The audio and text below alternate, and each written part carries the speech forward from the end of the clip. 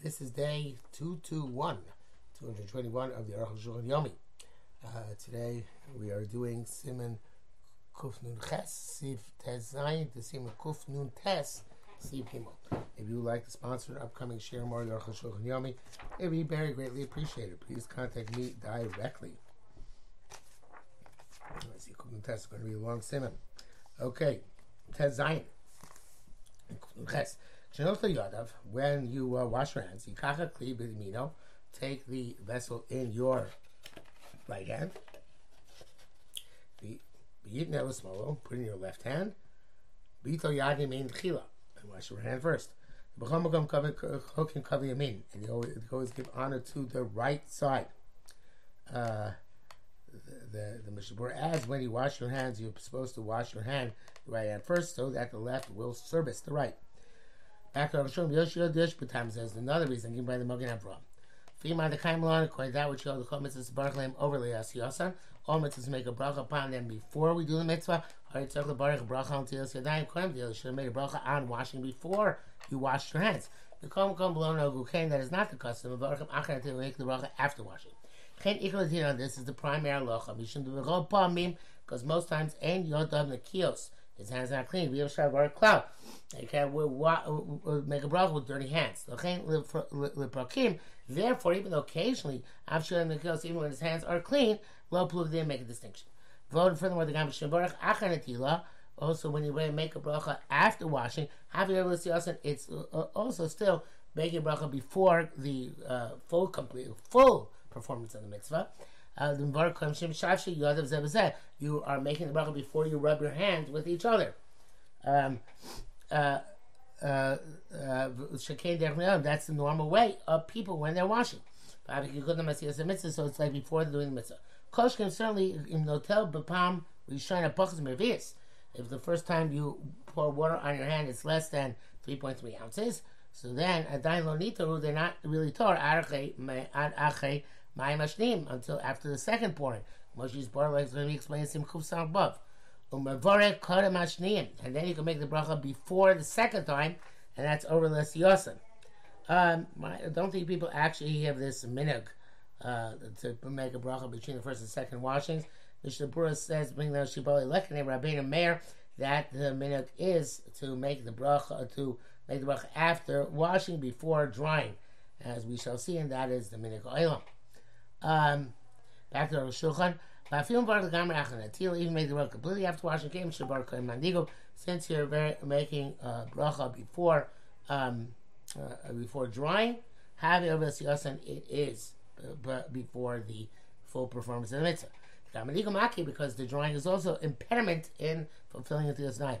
Like it says in the beginning, anybody eats without drying his hands, as if doing tamei bread. Yud Zayin, that should be careful to fully wipe your hands dry. Because the Tumas this is primarily because of the tomb of the water, as we shall see in the next sif. When you wash with a lot of water the first time, when you wash the first time with a lot of water, and no longer to Matame.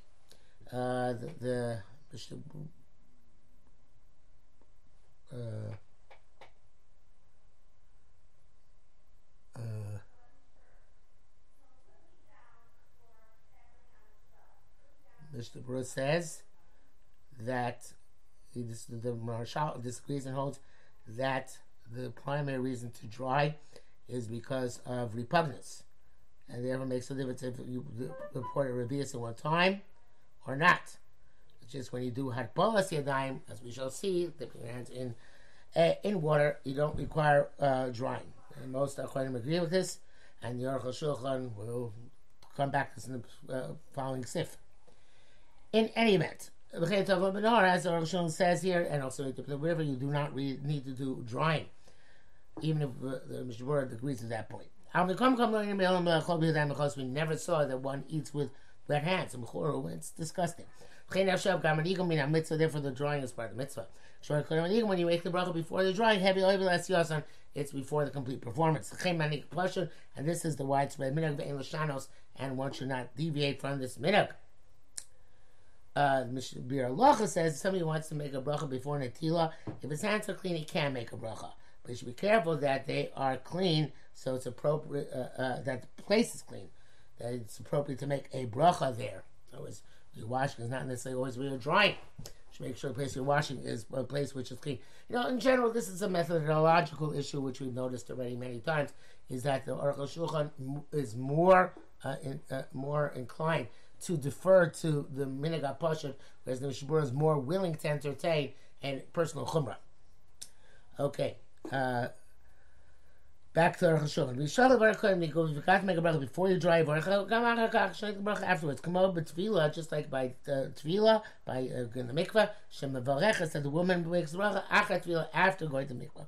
Come for your that's Simresh. It was Simresh. Yesh Yishmar those who say the achar nigav lo yivarech after drying one's hands, one may no longer make the bracha. Come on, motzi. It's like you can't say motzi achar shkamar sauce when you finish eating. That is the Taz. The Aruch HaShulchan rejects it. He says, it's not comparable. There, he could have shown it was appropriate to make a mamotzi previous to the meal. It was suitable to make the bracha, and then he pushed it off. You don't come back to it again. You don't become suitable again. As opposed to Barov and Atilos, in most cases of washing, it was not in a suitable state to make the bracha ahead of time. So he's pushed aside from before, from the get-go. And we hold in the entire Shas the lav shmei dichui. And when you pushed off from beforehand, you never roy, then that's not called a dichui. It's interesting. I never saw this application here till the time. I'm sure that's just because I never that's halacha, but it's fascinating. The great Achronim, Avraham, and Eliyarabba agreed that Shirbarach Acharka can make the bracha afterwards. Chen Ikar Ledina. And the Mishnah Berurah says that the Taz is machmir, as we saw, that after drawing you should not make the bracha anymore. And even though Lamaisa, you shouldn't do this, you shouldn't conduct yourself like the Taz, because many Achronim, because most Achronim agree with the Ramah. Nevertheless, you have to be very careful about this. And therefore, you have to be very careful with that which people have a minute that they say, Suya Dechem Kodesh, and they continue to say that, and which curtails them from saying until after they have dried their hands, and that is not appropriate. Back to the Shulchan. You can't go back and break the bracha this night. To have a kikfar of mana, it's like its time has passed. So he started a new thing. The Bir Alocha says that the Shulchan Baal Tanya sounds that even if even if you haven't eaten yet, after you made the bracha, Amotz can't make it till it's night. And so the Mishnah Berurah says that if you've forgotten to make Amotzi before drying your hands, you still make a bracha out this time afterwards, since the Natila was not yet complete. Because somebody who eats without drying hands as if they're eating tamei bread. The brackets in the Aruch HaShulchan. Sometimes it's hard to comply with this, but this is the halacha. You're not supposed to wipe your hands on your garment or on your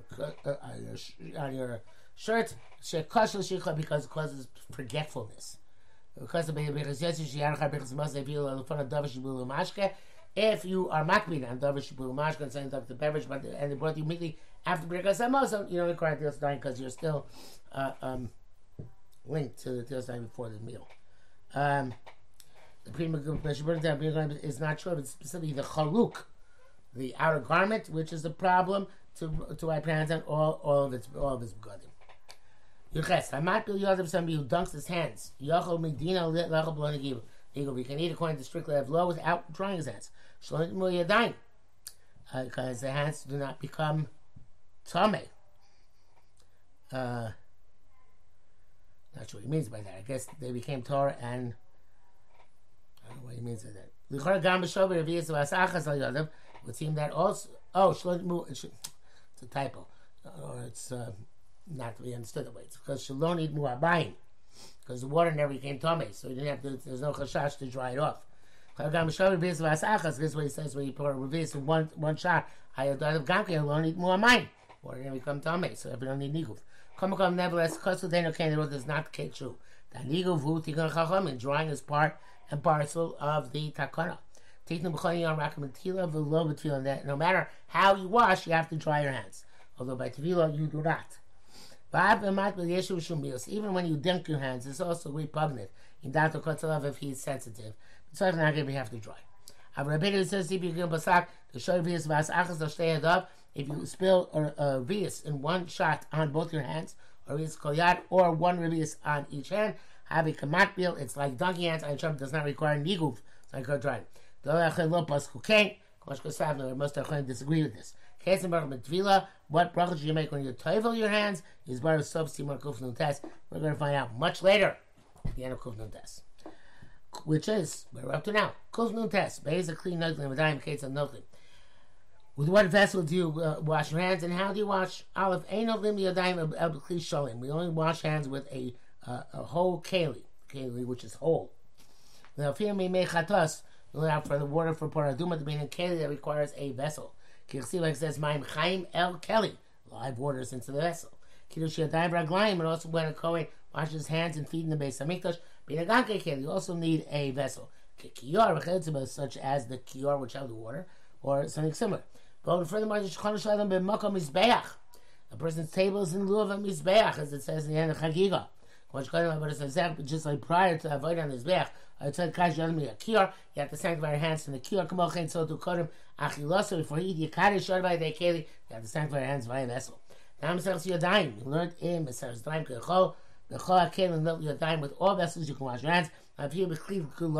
Even with a vessel made out of dung, Avonim out of stone, Adama out of earth. Even though it's not considered to be kelim in terms of being makabel tuma, nevertheless, the final analysis they are kelim. What do we care if you makabel tuma or not? Base, in terms of a hole in the vessel. Ipocelis, if it renders the keli unfit for natila. The common neck of sheepstone, how big is the hole which makes it possible? There is confusion among the poskim. Therefore, we have to start from scratch in the source and explain this halacha.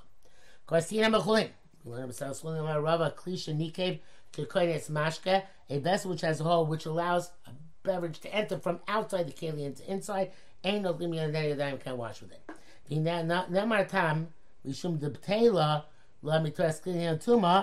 If we're going to say that the reason is because this type of hole makes the keli no longer a keli in terms of tumah, in other words, tumah falls off it.